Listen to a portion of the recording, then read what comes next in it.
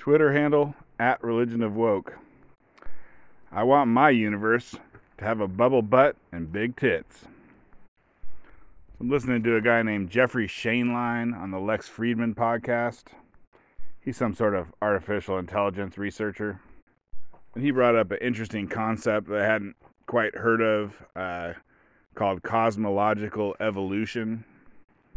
Basically, that every black hole creates a new universe. Like, our universe is created by a black hole in some previous older universe. And this concept was created by some highfalutin physicist, from, I'm sure, a university. But it has some interesting points about it, so let's talk about it. So, the first thing is that no one knows what a black hole is, right? This is physicists know that the physics, the math that we have that explains most stuff, that there's something wrong with it, because when they use quantum physics and Einstein's theory of relativity, which both of those things work perfectly normally, but when you take those two things and you run the math on a black hole, they disagree. So one of them, or both of them more likely, is wrong about certain things, basically where gravity gets so extreme in a black hole. And so I think black holes were originally predicted by general relativity. That's something that Einstein created. There's actually another guy named Poincare who kind of created it at the same time as Einstein, but everyone's like, screw that guy, we're saying Einstein created it. If you want to go to a physics board and get people really pissed off, go on there and say Einstein plagiarized general relativity off of Poincare. I'm not sure how you say it. Poincare, it's like French. It's got like a not apostrophe, whatever. It's got little French things going on there. But in any case, so we'll go with the narrative, the mainstream corporate media narrative that Albert Einstein created all the relativity stuff. And so, he kind of created the math, but he did not discover that the math says black holes must exist. And I think what happened, there was some mathematician, I think this is I don't know if it's World War I or World War II. I guess it's probably World War II. So there was some guy, I think he was British, whatever, don't quote me on any of this stuff. But I think what happened was there was a British mathematician who got drafted and sent to the front lines. And while he was there, he was just running through the math from Einstein's relativity. And he if you take the math and then you take it to the extreme, or you take it all the way, Einstein's relativity gives you a starting point. And he's like, well, what if you just keep going? What if you drive down this road all the way to the end of the road? What do you find? Which is what if you have too much matter in a tiny spot, what happens? Well, you get a black hole. So I think this guy, he didn't die in the war. I think he came home and then died of disease or something. So the guy who discovered black holes by just doing some math on the front lines of one of the world wars, he died, but that's kind of an interesting story.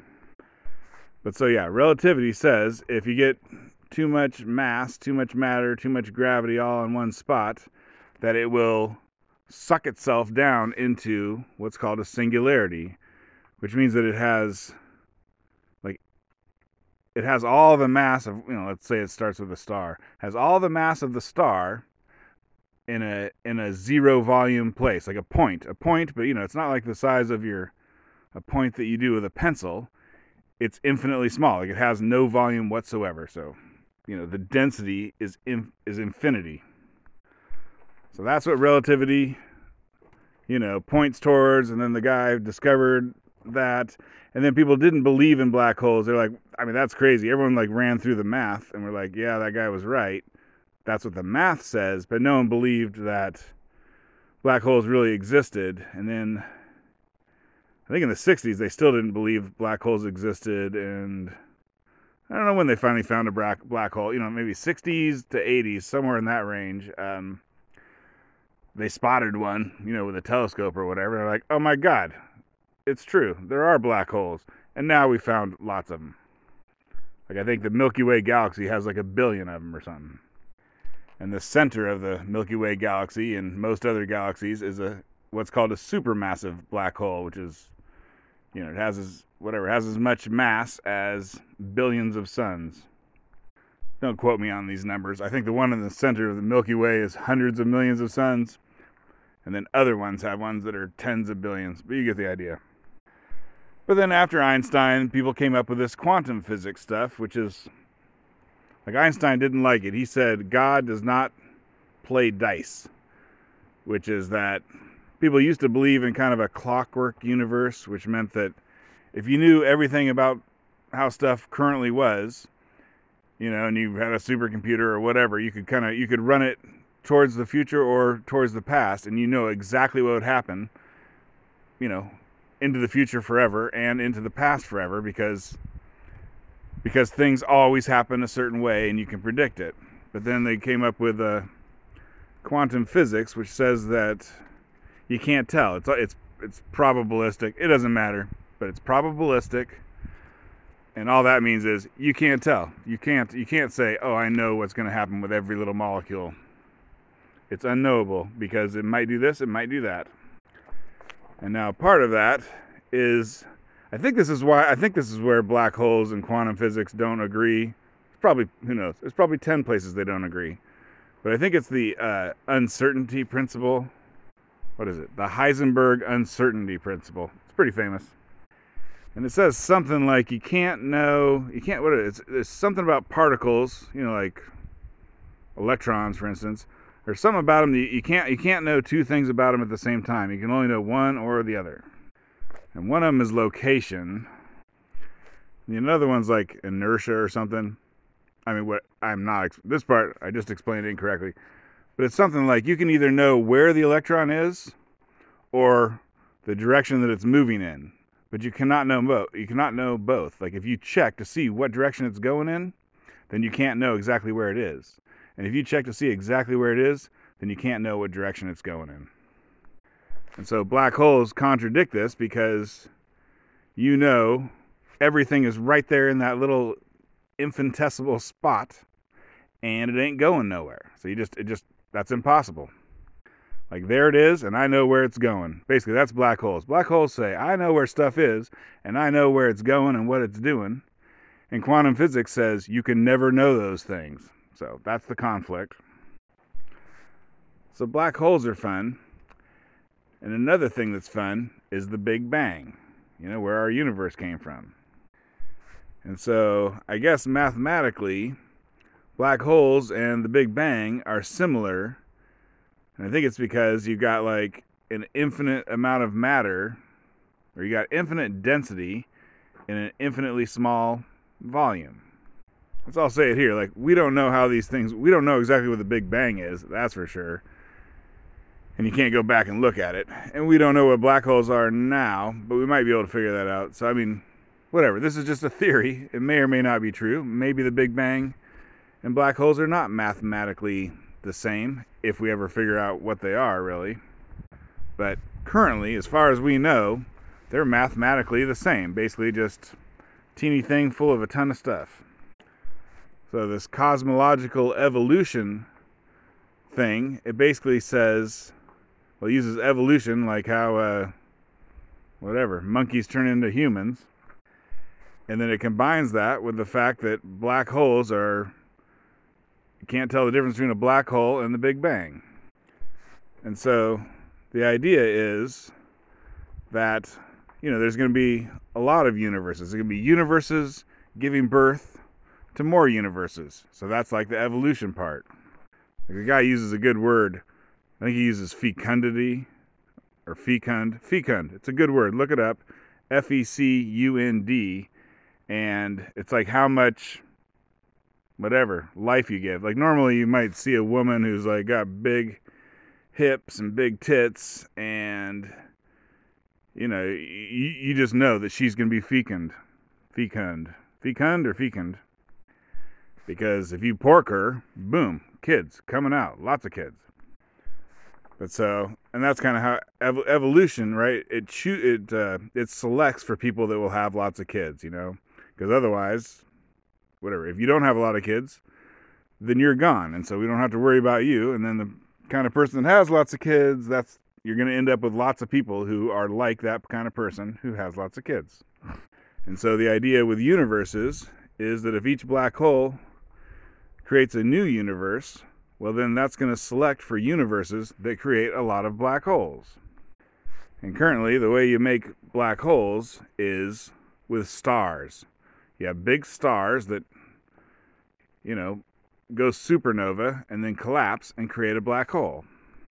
So applying evolution to universes, basically the universes that are going to live and have baby universes, basically going to live and have babies, are going to be ones that have lots of stars. So just after a while, you're just going to have tons and tons of universes that have tons and tons of stars, because that's how you create more universes. And there was some universe that had nothing but empty space, and whatever. No one cares about that nerd universe because it didn't have no kids.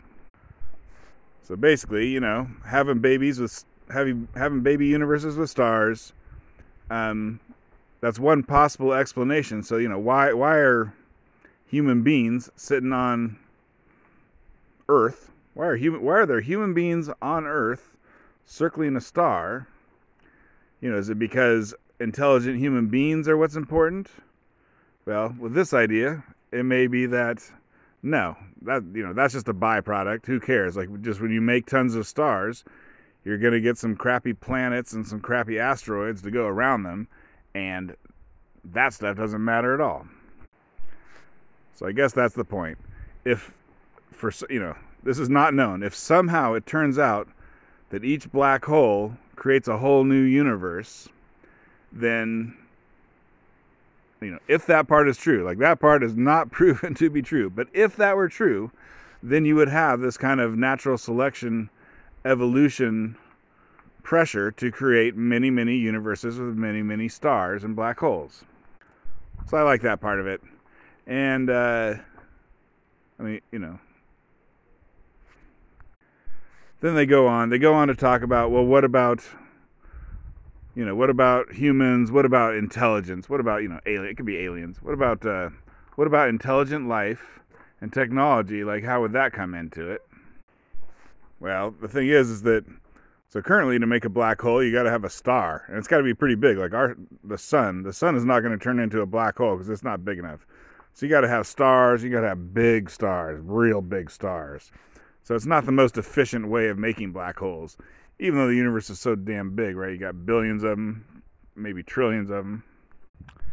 But if human technology or alien technology gets better, like, we don't know, we haven't invented this stuff yet. We don't even have fusion. We don't even have cold fusion. We don't have no fusion. But there's a chance that using lasers and stuff like that, you can make a black hole yourself. Like a human, 100 years from now, humans may be able to make their own little black holes out of as little as like 20 pounds of rock or whatever, whatever material you want to use.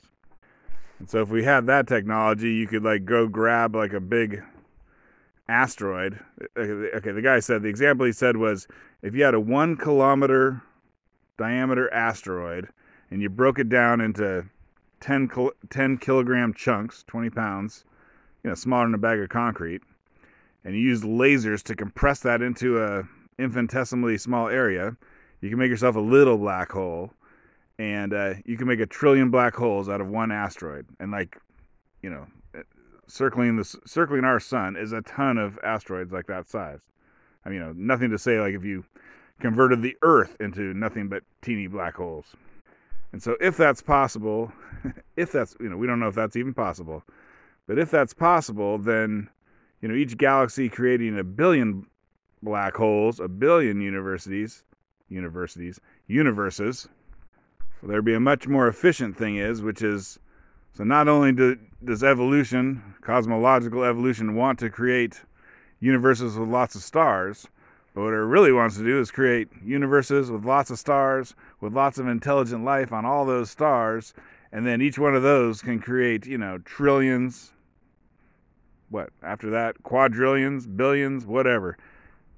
Just zillions, there we go, zillions. Just zillions and zillions of new universes. So maybe cosmological evolution also selects for intelligent life, and here we are. So there's a concept called a white hole, which is the opposite of a black hole. I think when as soon as people realized black holes existed, whatever, some genius, it's pretty easy. I mean, boy, you can just ask a kid, be like, black holes are real. Can you think of anything else that might be real? And they'd be like, white hole? You're like, well, what does that mean? You're like, I don't know. But if there's black ones, maybe there's a white one. That's racist, of course. But in any case, there's a concept of something called white holes, which is it's basically just the opposite of a black hole, right? A black hole, everything goes into it and it can't escape and it can't come out. And so a white hole would be a black hole in reverse, where stuff comes spewing out and it can't go back in. And so what's interesting about white holes is we never seen one, whatever. I think it's kind of ridiculous to think that they exist, except we got this thing called a black hole. We got something called the Big Bang. And so the idea of white holes was that a black hole is somehow connected to a white hole, through space and time and dimensions and blah, blah, blah. But somehow on the, everything goes into a black hole. Well, everything that goes into it comes out of the white hole. And so we do kind of have an example of possible white holes, which is the Big Bang. I'll also mention a little physics history. Some guy, he named the Big Bang, and that's because he's like, that is ridiculous. There's no way in hell that, the universe popped out of an infinitesimal little spot. And so because he thought that idea was so ridiculous, he gave it what he thought was a ridiculous name. So he named it the Big Bang.